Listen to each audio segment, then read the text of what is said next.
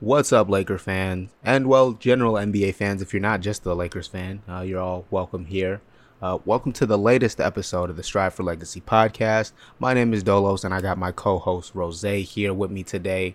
And we are here to mainly react to last night's game, specifically the Lakers' Game 2 win against Phoenix to tie that series 1-1.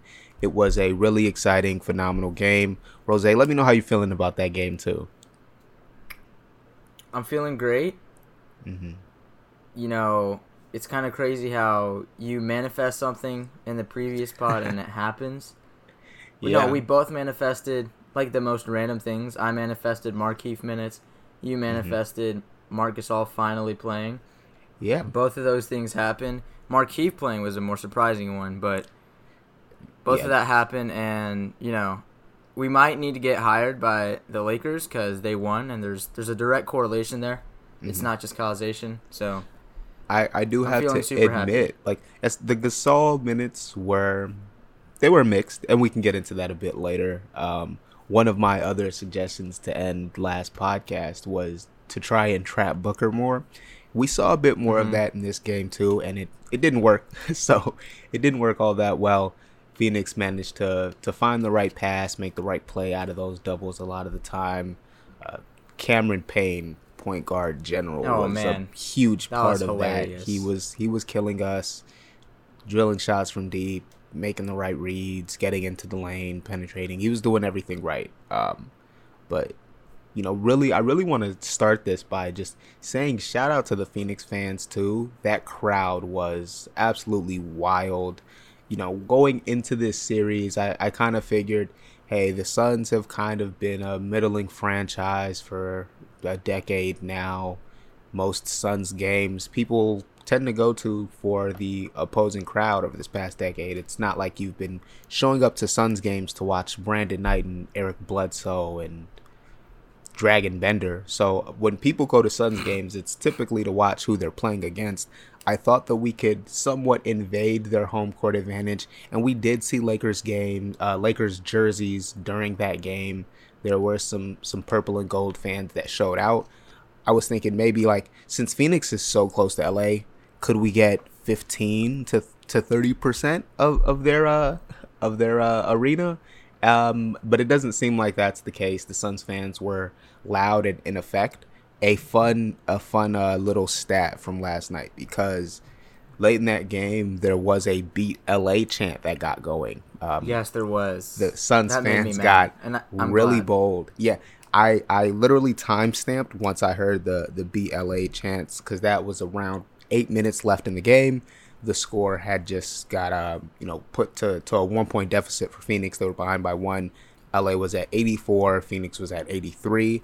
And the game ends with a 25-19 run after those "Beat LA" chants, and we obviously take the win. So I needed to track that, see how the team would perform after that, and I think the crowd really hyped the team up. It was great to see.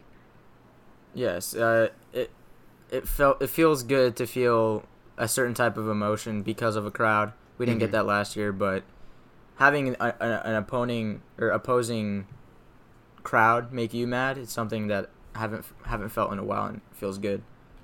Yeah, those "Beat LA" chants got under my skin, and I was really hoping the team reacted and made a run after that, which is why I just had to put down like the timestamp of when I heard those chants, and I'm like, let's see, let's get a reaction.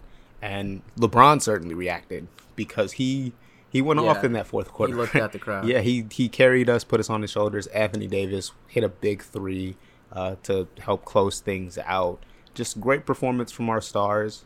Well, Anthony Davis he still had a very mixed performance, but he showed up down the stretch of the end, especially defensively. He was clamping up, and oh my goodness, the last led to a Laker sequence, win. or like there was like a 5-minute stretch. Yeah, there was like a 5-minute stretch where like the whole team just locked them up, and they had like 3 straight turnovers, and the defensive switches. I think I tweeted that watching the Lakers defense switch is like, it's just art. Yeah, certainly. I've pivoted from my strategy of trapping Devin Booker. Not that I think we should completely go away from that. There were times it worked. So he's a guy that you don't want to give him just one look anyway. We shouldn't just trap every time he runs a pick and roll. We got to switch it up, and switching is one of the things that could really help. Because there was, another play in regards to switching where Caruso ended up switched out on DeAndre Ayton. And Ayton had such really good post positioning on that play. So Phoenix was almost forced to let him post up against Caruso. But Caruso was fronting and playing him really hard and trying to push him out. And then we were bringing help at all the right times to make Ayton just kick it back out. Phoenix got late in the shot clock. They were just kind of forced to really see what Ayton could do post up. They passed it back into him. He makes a move. Anthony Davis recovers and blocks him at the rim and right at the buzzer too. It was amazing. They were playing really good defense down the stretch, and that's where my faith in this team has always been, our ability to defend on that end. I think that does kind of lead me to segue into the Gasol minutes though, because he was mixed on that end. We saw some examples of him playing up higher in ball screens, containing the ball handler, and then just trying to get back to his man. But he was getting targeted downhill when they were trying to just run at him and get to the rim. Cam Payne had some good looks at the rim, just driving at Gasol. Devin Booker obviously had some as well. I think he did a decent enough job when Chris Paul was involved, but Chris Paul obviously is not 100% right now.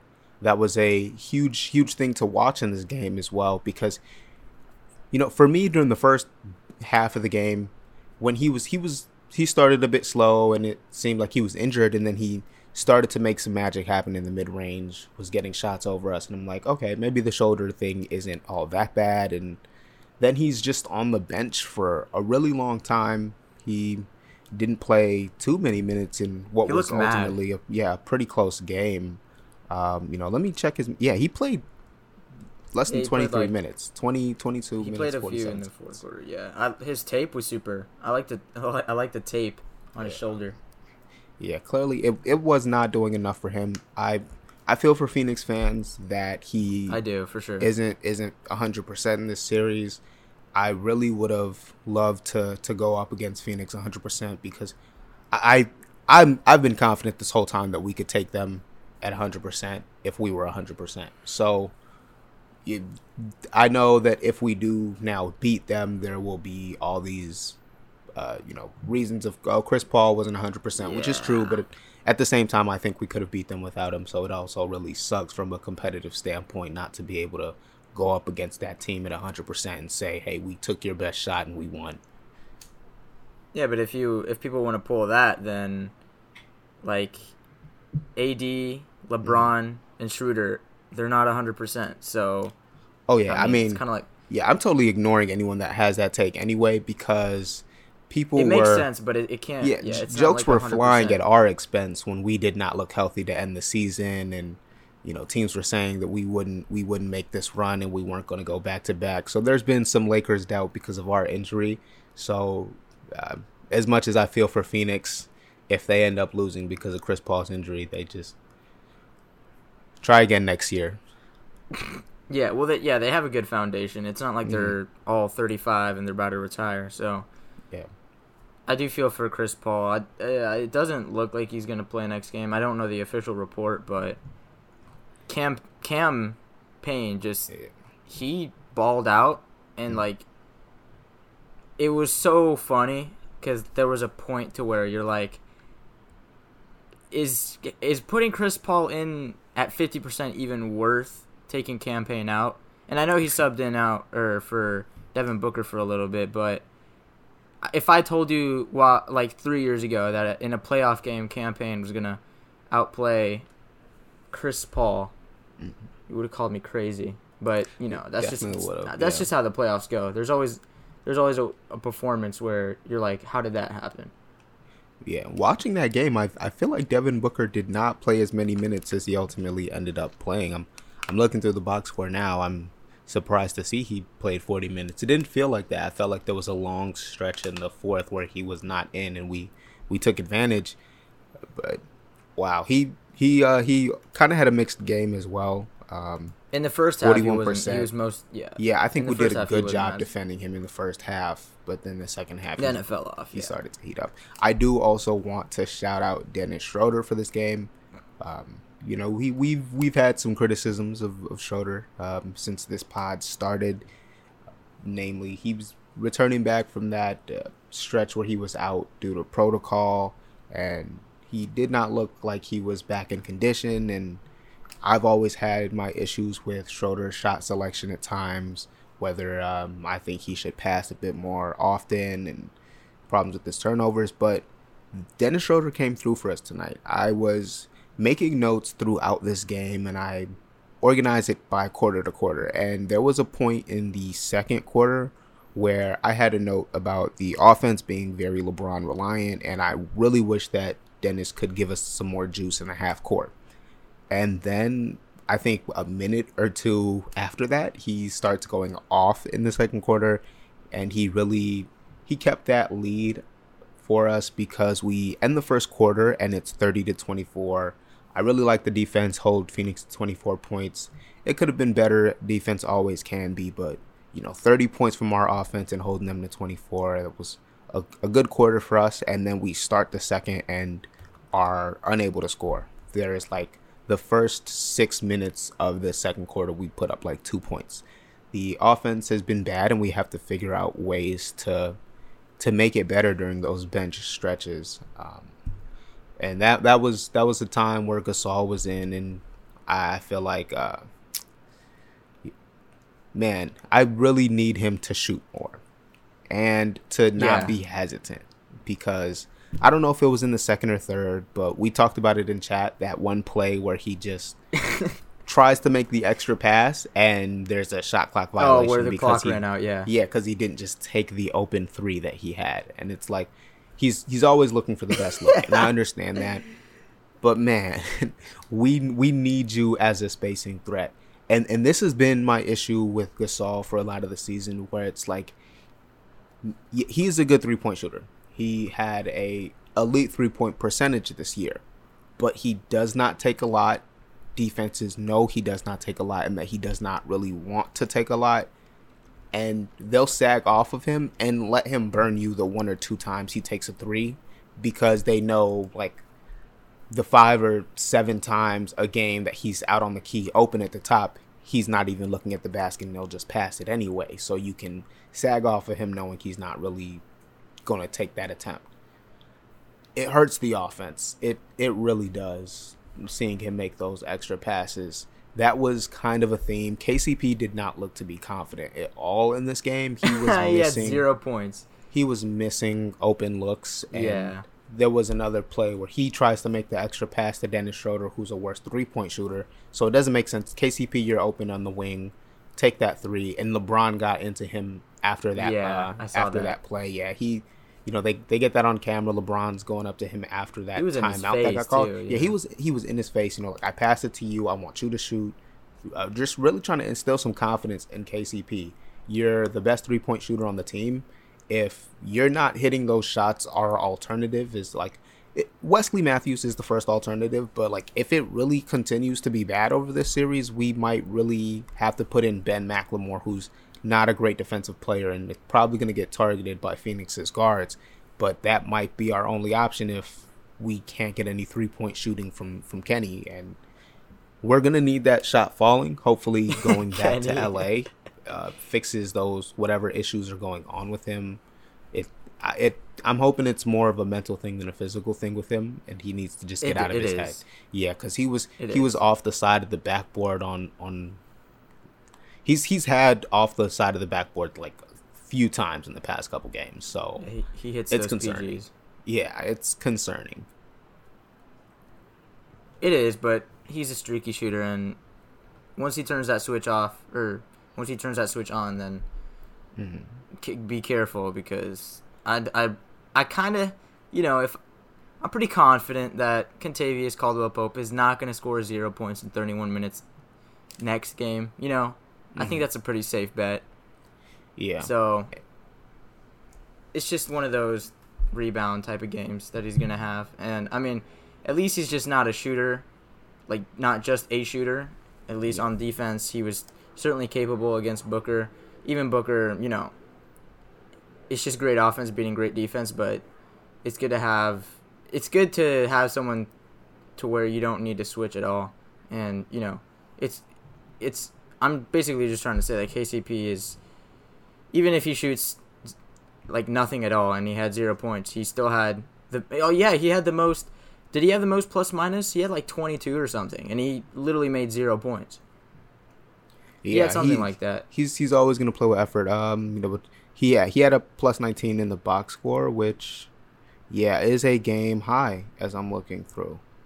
Or at least for us, That's bonkers because, like we said, he's literally did nothing on offense, but somehow he had the most plus minus.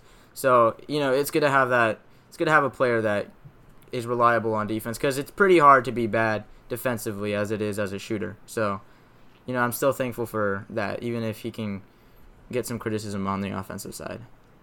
Yeah, I know we spend a lot of time talking more about the role player performances than the superstars on the team, but these guys are what it's going to take for us to win the series. I'm confident. Like Anthony Davis was outlier bad in Game 1. After my rewatch, I don't think LeBron was as bad as I initially felt, but he certainly was not at the level of aggression, or attack that we needed to get that game. Game 2, I still think he was pretty passive. I was very annoyed with a lot of possessions where he's at the top of the key and the ball just leaves his hand way too soon, and without him really even making an effort to get a good look for himself. So I think that's something I want to see improve over the course of the series and over the course of the playoffs. But Anthony Davis, let's pivot into him because before I give my take, I'm curious, what did you think of his performance tonight? Tonight? I don't know if he plays tonight, but last night, yeah. Last night he was solid. You'd expect it. I don't think anyone expected him to repeat what he did in Game 1. He literally said to himself that you can blame it on me all you want. So you expected a rebound and nothing less because AD is that type of player, especially in the playoffs, because that game was literally his worst by a mile. His playoff numbers are ridiculous if you want to look them up. Mm-hmm. But, it was to be expected, but there's obviously some improvements to be made, especially on the defensive side. Andre Drummond was getting almost feasted on again by DeAndre Ayton because Ayton is a monster still. So I did like I liked how good of a closer Davis was because it seems like almost every intense game in the playoffs has been kind of – there's always been an Anthony Davis dagger. You saw it with the Nuggets with that. Then you also saw it in the finals with the Heat. And I believe in the Warriors he made a 3. The Warriors game, I might be wrong. But it seems like whenever AD is taking the shots that he excels at, especially on the perimeter, then... Because if you're thinking about it, the other defense, the opponent's defense, is not looking to guard AD on the perimeter, especially in clutch time. Normally, because LeBron is slashing and usually makes it at a Hall of Fame rate, but even in that game where he wasn't slashing as much, and we can probably attribute it to his ankle, that it's pretty evident that it's still bothering him. But AD, like as he was closing outside of that shot as well, he also had a awesome pick and roll action with LeBron where LeBron got on the wing, did his, I don't know if he did his little signature move where he looked down at the ball because there was no one in front of him, but he still hit the shot, and he had amazing defense towards the end. But just to keep it consistent throughout the whole game to the point, because they were up 15, if it'd be awesome if that energy was there the whole game, so it wouldn't have campaign wouldn't have the opportunity to even hit like game tying threes. That'd be awesome, and I'm sure he'll be there. So it's certainly great to see him meet the expectations of rebounding from the last game. Yeah, I'm looking at his box score now, and I'm a bit surprised by how good it actually looks. I thought he had a mixed game, but he ends with 34 points. He was a +6 on the night. He had 10 rebounds. He had 7 assists. He had a steal, and he had 3 blocks. So, all of that at 47% from the field, and 50% he was 2 of 4 from three, on top of 18 of 21 free throws on the night. So monster numbers from Anthony Davis. I still don't really love the shot selection that he and LeBron have been going with in this series. A lot of jumpers, and I think that bails out Phoenix. I will say that Anthony Davis was more aggressive, trying to establish himself closer to the rim. That's evident in the free throw numbers. They had no answers for him at all. He was fouling out their entire front court pretty much. Jay Crowder was picking up quick fouls every time he subbed into the game. DeAndre Ayton was fouling a lot as well. Who else? They brought in Torrey Craig to pick up some fouls on him or something too. So I think Anthony Davis, whether or not he's making those shots close to the rim, his aggressiveness will put Phoenix in foul trouble, get us into the bonus early, and we're a shaky free throw shooting team, but hopefully those are points that we can cash in on and help us get to wins. I think the free throw discrepancy is something that a lot of people are going to be focused on, but I think that's just a result of Phoenix not being capable at guarding us, and that's going to lead to fouls. They just can't handle the size we have in the front court. So I think Drummond's going to get to the line. Anthony Davis is going to get to the line. If LeBron ever decides to get aggressive, he can get to the line in this series as well. He took 9 3-point attempts. He's not getting to the free throw line taking nine 3-point attempts. He took one free throw. One free throw attempt that clearly doesn't means he wasn't fouled, or no, there was an and one. I think there was an and one, and that's why he had the one free throw attempt. But we're gonna need more aggression from him. I would like to see him driving against those mismatches. ISO a guy, clear out at the top of the key, put your head down. It is a bit difficult because they've started to zone up on him when he has the ball. Like if you lock in on LeBron when he gets the possession, they almost immediately go zone. Against Anthony Davis, they're just trying to front against him in the post. They're trying to double team, be really physical and aggressive. They're doing a good job at it, but that's going to get them in foul trouble, and we need to push the issue. If Chris Paul's in the game, he's in the game. Whether injured or healthy, we have got to go at him and really make him work defensively so he doesn't have the energy offensively. And Phoenix is clearly trying to spare him. Like the shoulder is hurting. It's a difficult thing, but you got to go at the guy. He's out there, and that is kind of a disadvantage for his team in a way, for him to be out there, because if you'll notice, they don't have him bringing the ball up because our guys will defend 94 feet. Dennis Schroeder, Alex Caruso, they're at the point of attack early, and there's just no reason to give Chris Paul that extra stress. So Cam Payne is bringing it up more often. Devin Booker will be bringing it up more often. We don't have that way to stress Chris Paul when, he's on offense. So defensively, put him in screens, try and isolate against him, try and post up against him, make him really work for the night while he's out there in his minutes.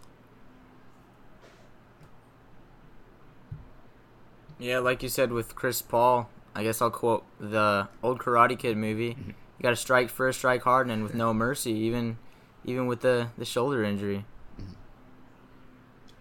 Yeah, so I'm curious from your. I haven't done my rewatch of the game yet. I'm probably planning on doing that a bit later in the day. So from a coaching perspective on Phoenix's end, what do you think is their biggest counter? What are they trying to adjust in Game 3 to come out with a win? Well, I think first of all, that's a great transition into us kind of forecasting the Game 3, but I think some counters is, Chris Paul being hurt certainly does not help because he's sort of the engine of that. And if you put Booker as the main distributor, then that's just going to wear him out because he needs a little more rest. Although Cam Payne, I don't expect him to have the same performance as Game 2.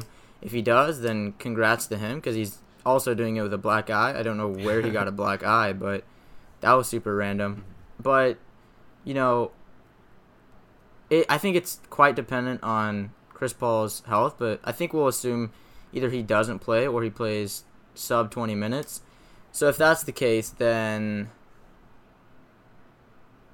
I say you play inside out, meaning try to focus with Ayton, because what's been consistent throughout the 2 games is Ayton has been feasting. He's been barbecue chicken in the post, and so try to get a pick and roll game going with him and Booker, and then hope that your shooters in Jay Crowder, Saric maybe, Mikal Bridges, hope they're open and hit their shots, because I think they're really limited. Like you said last pod, their ceiling is super low because they just don't have as much talent as the Lakers do. So if I was to be their coach and I somehow got hired in the next days and had to fly to Los Angeles and coach them, then I would just say, focus on Ayton and Booker on the pick and roll, and that, I think, somehow, someway has to open up the shooters, and just hope they hit their shots and just play good defense, I guess. It's pretty simple. Yeah, I see what you're saying on that. I think some more pick and roll for Ayton and Booker can be helpful. There is a guy on their bench that I think if Chris Paul his minutes won't be up there, Etuan Moore might be interesting to give him some run and see what can come from that, because he is a 3-point shooter. He's a guy who can occasionally attack a closeout and, make something happen at that point. There could use the additional spacing because, regardless of who's out there, the Lakers will probably still occasionally trap. They'll still occasionally hedge when Devin Booker catches or tries to run pick and roll. And he's a guy that could burn the Lakers when those doubles start to come, especially since Phoenix has done such a good job of finding their shooters. Jay Crowder didn't have that great of a 3-point shooting night. He was 0 of 4 at one point, but then hits a clutch one in the corner that Alex Caruso fouls him on, so it ends up being a 4-point play. But Etuan Moore is a guy that I would, at least try and give him some run. If Chris Paul is going to be out, Monty Williams has gone to this bench, and I think this is an opportunity to try and see if there's anyone there that could give you some life. I'm searching his numbers for this season. Oh, wow, yikes. He actually was a really bad 3-point shooter for Phoenix this year. It was only on one attempt, but 31%. I would still trust a guy who has, a track record and a reputation as a shooter. Regardless of the bad percentage, this year he is a 38, pretty much 39% career 3-point shooter. So give him some run, try and see what you can get. Like I said, I don't think they have that many great counters, but I think the zone will be interesting. I know we especially saw zone defense a lot last season, and then into the finals up against Miami. I think we know how to attack it well, but if you're trying to scheme for counters, it might just kind of be your best option with our shooters missing right now, and try and keep it in KCP's head that those shots aren't falling. Yeah, it certainly helps to be in the mental. If you can get into the mental space, then you saw with although that's going to be super hard because the crowd in Phoenix was awesome for the playoff atmosphere, but it was also awesome for the players because you saw when there were streaks with them hitting 3-point shots, and the crowd went crazy, and that could backfire with LeBron and AD going crazy at the end, but it did. Those streaks of points where they come back from 15, the crowd has a huge factor into that, in my opinion. But if you can somehow try to get into the mental space of KCP, LeBron, I don't know how easy that's going to be for them, but that they're just super limited. A lot has to go right, so there's a certain expectation that the Lakers just have to meet, and it's not as high as it was for Game 2. So that's something to look forward to, I guess. Yeah, I mean, playing the mental game could be something that works to Phoenix advantage here. I saw Jay Crowder after that and one 4-point play three that he had, because he hit that right in front of the Lakers bench. He did. He gets up and he's talking to Trez. You can see some of the guys on the bench are taking offense to the trash talk, and it's like, okay, like I think this has been a super fun competitive series. It's been my favorite of the playoffs, totally, because I think just the competitiveness in this series, these guys are really trying to go at each other. They're trash talking. That hasn't been there in every series, and I just think it adds an extra fun element. But to try and transition out of the Lakers specific stuff and into some more general NBA outside of this Lakers Phoenix series, which has been my favorite, which one is, you know, the one that you're paying most attention to? You know, we can talk about the Clippers and their massive failures so far, going down 0-2 despite home court. We could talk about how Milwaukee has been conquering their demons in Miami and, you know, took a 2-0 lead up against them, or you know, one of the other series. We can certainly do that, but before we do get to that, do you have any final predictions for the Lakers and Suns game 3? Who's the biggest factor on both teams? Yeah. Okay. Well, the biggest factor for Phoenix will be Devin Booker. I kind of wanted to just, you know, maybe go with like Campaign, because he'll play minutes for CP if he's still hurt, and maybe Ayton because he's been big. But Devin Booker is going to be the best player on that team, and he was the best player on the court, period, in game 1. That helped them win. So, for sure. You know, if he can rise to that level and just beat our good defense, that's something that could really change things around and help Phoenix take the game, even if Chris Paul is a diminished version of himself. For the Lakers, I think the X factor is still going to be Anthony Davis, because we kind of rely on his aggression. His aggression opens up our attack in other areas. Same with LeBron. We don't have an offense. Our offense is simply let those guys attack, and the gravity and defensive attention that they draw as a result of their skill and their ability, that'll open up the game to everybody else. So we're going to rely on Anthony Davis's aggressiveness, and, you know, it's going to be as how far that takes us. Okay. I can agree with a lot what you said. I do think Booker is the obvious answer for that. I mean, I'm going to go with his sneaky one in Crowder. Mm-hmm. Maybe if he just hits his shots, he'll be super, and play some good defense, then he'll be the factor for me. But I can't really argue Crowder over Booker, especially with their impact and different stuff. But yeah, I agree. The Lakers are set up quite nicely to play and win the game. So hopefully that does happen, and, you know, it's a 2-1 advantage for the Lakers is pretty helpful, especially being down. And we've taken home court advantage. That certainly does help. So yeah, you were asking me about the outside of the Lakers, because so I think my most interesting one,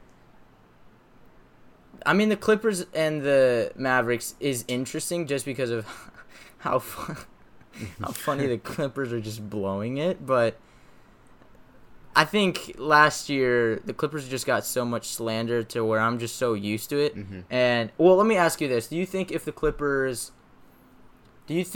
whether the Clippers get swept by the Mavericks or not, would that change how embarrassing? Would it be more embarrassing if they got... Does it even matter how the series goes? So let's just say the Mavericks win. Do you think it matters in how much they win by to determine whether that's more embarrassing than last year? Oh, yeah. I think if they get swept, I don't know if that's... Yeah, that's more embarrassing than last year.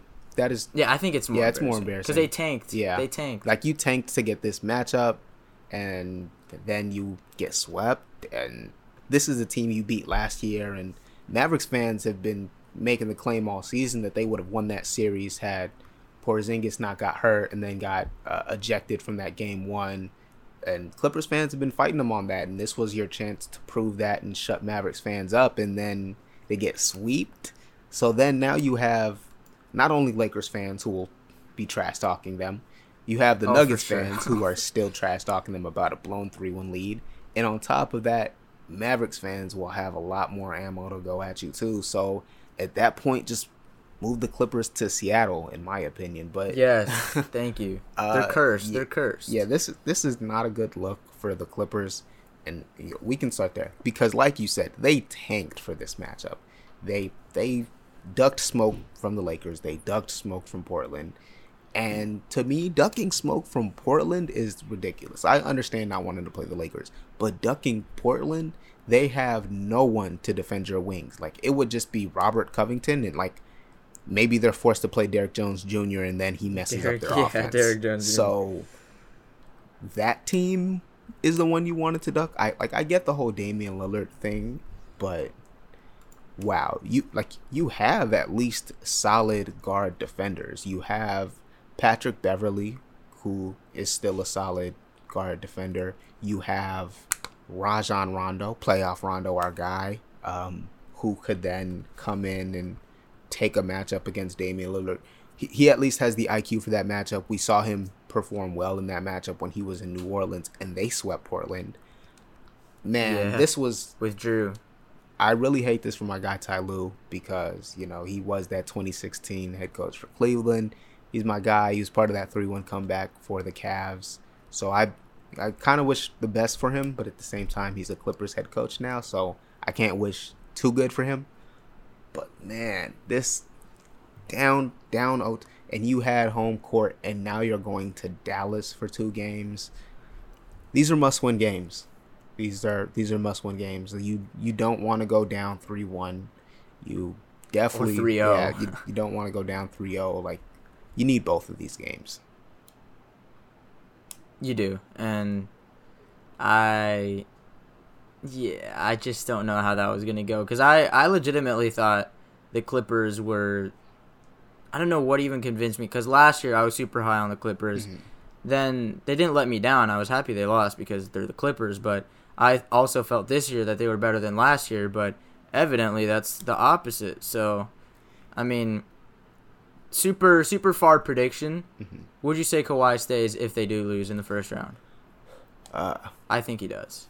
Yeah, I think he stays just because for 2 years. Yeah, for 2 years though. He came here for other personal reasons outside of basketball. If he cared about stacking the deck like a whole lot and just being a part of a super team, he would have came to the Lakers when he had the opportunity to join up with LeBron. And if he... That would have been terrible. If he wanted to just stay in Toronto, he could have been competitive in the Eastern Conference. Yeah, I think they would have made the finals last year. I think clearly he did not want to be in that market. For personal reasons, he wanted to be in LA. Taxes are high. And then... super cold. For whatever Kawhi reasons, he wanted to be on the Clippers over the Lakers.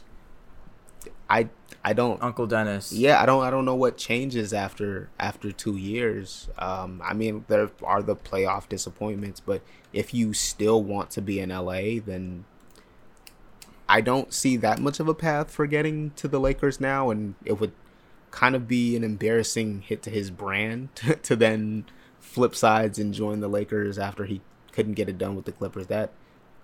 That'll take a hit to your legacy. Not that Kawhi might not care about that stuff, but I think that'll at least get narrative stuff around him going. You might just be forced to stick it out with the Clippers, and hey, at the end of the day, you getting home cooking and can show up whenever you want because the team planes and buses don't leave without you. Yeah, I think Kawhi. I think you hit the nail on the head. I don't think he's truly striving for rings like many other players. I wouldn't say he's satisfied because then he wouldn't be balling out like he has for the past 2 years. He's been really good outside of the Game 7 against the Nuggets. He's been Kawhi, but yeah, I do think I don't know how hard or how much of his desire to win would be, but I've seen a lot of Warriors photoshops. I've seen a lot of Heat photoshops. Him going back to Toronto would be hilarious, but I think it's too little too late to do that. But, I do want to see Uncle Dennis back in action in free agency. That was a hilarious time to be alive. Yeah, it could be interesting. I mean, I've been thinking over the whole return to Toronto thing. Also, would like to point out that New York has max space and they look good. I think they're a wild card in this. There's always the speculation of, oh, is X superstar going to the Knicks? But I think they kind of have a legit shot now. I mean, they have max space. Maybe bring in Kyle Lowry as well, reunite that duo, and I don't know if they'd have to part with Julius Randle in that situation. I don't know their cap dynamics, but even still, they have R.J. Barrett likely still there. He's pretty good young wing developing there, and then to start Kyle Lowry, R.J. Barrett, and then Kawhi at the 3 is pretty nice. Keep Nerlens Noel there. He's had a solid defensive year. Mitchell Robinson. That's a decent enough team in the East to get my interest. I don't think they're better than the top end teams like Brooklyn, but that's an exciting team to have in the Garden. Yeah, but enough of Kawhi talk. We don't need to talk about a Clipper for that long. Yeah, we're talking about the playoffs. We can transition this into a few of these other series. Yeah, to wrap it up with a little bit of a shorter pod. I'm gonna play the same game we did last time, where you basically tell me your prediction and the biggest factor, but this time you get 2 words. Mm-hmm. Okay. To describe why they would win that. Okay. So we're going baby steps here, going a little higher every time, and then hopefully by the finals, maybe a whole sentence or 2 will be there. Okay. So starting off today, as of recording, it is the Wizards and the 76ers for Game 2. Okay, in that game, X factor. Well, winner is going to be the Sixers. Their X factor will be Joel Embiid. Unguardable post player. It's 3 words, but so what? We'll count it. We'll count it. That's fine. So for Game 2, I do think this series is going to be super entertaining. Not the one we just talked about, but the one I'm about to mention. The Hawks and the Knicks, second time in the Garden. And the whole Trey thing has been, I don't know, it's still news now. There's been, like, even the mayor, de Blasio or something, even he's talking about Trae Young. I don't know if that's just for political purposes to get votes or something, but like when the mayor's talking about you, that just seems a little too much, in my opinion. But who do you have in Game 2 at the Garden? Game 2, I've got New York taking it, and the X Factor player will be Julius Randle, because he'll be having a bounce back. My 2 words are bounce back. Okay. So for Game 2 of the Grizzlies and the Jazz series, it is at 9 o'clock for Central Time, 10 o'clock Eastern. That's also an interesting series. Mm-hmm. The team names don't pop out, but if you just disregard that, then Game 1 was super entertaining, and Donovan Mitchell should be back. But who do you have for that? I'm interested to see who you do have.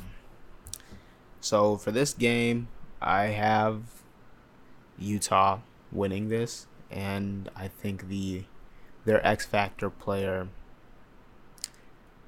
will be Mitchell, since he's returning. Just being back. My words. Okay. That's great. So for the third game of the Bucks and the Heat, that's the first Game 3. That is today's Wednesday, right? Yeah, today's Wednesday. I'm losing track of time here. But tomorrow is Thursday, and it is at 6:30 Central Time. It is the Bucks at the Heat. The Heat are down 2-0, and they got destroyed in Game 2. So who do you have? Do you have the Bucks going up 3-0, or do you have the Heat trying to make a comeback? I've got the Bucks. And the key reason will be Giannis Antetokounmpo. And the reason will be because he's still an MVP. So, my words on that. Technically, he's still the MVP of the league until Jokic gets crowned that reigning MVP, and he put that on display last game. Yep. Also, is the shooting sleeve accessory, or did he mess up his arm? So he did. There was like a play where his arm got kind of grabbed. It seems like there's some pain. So I think the shooting sleeve was added after the fact. He like went back to the trainers or something, and they were the one that gave him that. So I don't think it's an accessory. Oh, he flexed his arm. Yeah, I think he might have it probably to the end of the series. See how his arm heals. I mean, it looks good, so kind of ironic to have a shooting sleeve on Giannis, but for the... We already said for Game 3 of the Suns and Lakers, which is at 9 o'clock on Thursday. Mm-hmm. So there's just... Yeah, it's just... there's Game 3 to wrap the last three. Oh, yeah, there's 4 Game 3s. Who do you have for the... Well, no, because we're not going to repeat the Knicks and the Hawks for Game 3. So for Game 3 of the Nuggets and the Trailblazers, it's tied 1-1, and it is at Portland this time. So who do you have for that game? I have... That's a tough one. Yeah, this series has been super difficult for me because I've been wrong like each game. I thought the Nuggets would win in that game 1, Portland won. Then I thought Portland would take game 2, and Nuggets took that one. So whatever I predict is probably just going to be wrong. So I'm going to reverse psychology and pick the Nuggets in this one. Their X factor on this will be Michael Porter Jr. And the reason will be because he takes shots on the basketball court only. Yeah. He takes shots. Okay, takes shots. Okay. So we already said Knicks Hawks for Game 2. So for the Nets and the Celtics Game 3, that is Friday, May the 28th at 30 minutes past 7. I mean, this is probably the worst series out of all of them. Yeah. I mean, can we mercy rule this series? I didn't even watch. Yeah, we Game can just 2, stop to it be right honest. now. I wanted to put it on, but then I'm like, I don't really care. Blake Griffin is back, I guess. Yeah, Blake Griffin dunked like twice in under a minute, so yeah. We were all lied to. We were hoodwinked, bamboozled, led astray. All of those words. Shout out to Stephen A. Yeah. But we're not gonna talk about that series. We're just gonna skip it. So for the last game, it is the Clippers and the Mavericks. It is at Dallas. It just feels weird now that they're down 2-0, but regardless, who do you have for that game? I don't think they're gonna get swept. Just like you, I've been wrong about the Clippers this entire time. I believed in them last year. I thought they were a pretty good team. They showed not to be. I thought they were even better this season. They're looking worse and more embarrassing. But I can't bring myself to think they're getting swept. So I think they will take That'd be game hilarious. 3. That'd be so funny. I think they'll take game 3, and I think the reason... I'm going to go ahead and bank on Kawhi this time. I said Paul George last time, and then, well, they went down. He was all right. He does get... I think the memes are... They're still funny because we're Lakers fans, but like if we're being honest with ourselves, he has been playing up to par throughout the playoffs so far. Yeah, and even that game 1 where he had Pandemic P trending in like 10 minutes... He started off. Yeah, he was like 1 of 7. He was terrible, but then he like cleaned up his box score numbers a bit. Was good for them down the stretch. So he does get a bit overhated. At some point, one of them is. Yeah, for sure. But it's funny. Yeah. But at some point, either him or Kawhi are gonna have to guard Luka because you can't just have guards switching on to them. You can't just have Reggie Jackson and Patrick Beverly guarding him. I mean, you saw Lucas say to Patrick Beverly, he's too small. Yeah. And he's not wrong. So, yeah, I guess that about does it for the podcast. Those were Dolos' predictions. I would only disagree with the Nuggets one. I have the Nuggets on that one. The Celtics, I have them coming back and winning 4 in a row. I do have the... I'm just playing. That's a lie. I do have the... I have the Heat winning. Oh, my phone just fell. I have the Heat winning. I just think at some point they're gonna win. I don't think they're gonna win the series anymore. Did you go with the Knicks? I think you did go with the Knicks, right? Yeah, I went with the Knicks. I'm gonna go with the Hawks, and I'm gonna go with the Grizzlies. So I'm gonna go with the 76ers. So that about does it for today's podcast. We don't know what the next week is going to be like because I will be on vacay finally. It's been a long year, but I will get some rest. I'm not going to miss the game, so we'll just see how that goes. So make sure to tune in. If you did make it this far, you're awesome. And to show some support, make sure to leave 5 stars or leave a good review on whichever platform you're on. And also, I'm trying to see why this isn't on Apple Podcasts. I'm going to get that resolved sooner or later. It's a weird process with podcasts, but regardless, thank you for listening. Do you have any closing words, Dolos? The only closing words, follow us all on social media. You can find me on Twitter at LineLayup. Also follow the podcast at Legacy Strive. Make sure you follow Rose as well. He is a good Twitter follow at Rose on YT. Yes, and by the time I'm not going to say anything. I'm just going to say, for those of you who know me from my long ago YouTube game, then June 1st, mark the date. That's all I'm going to say. Thank you for listening. Bye.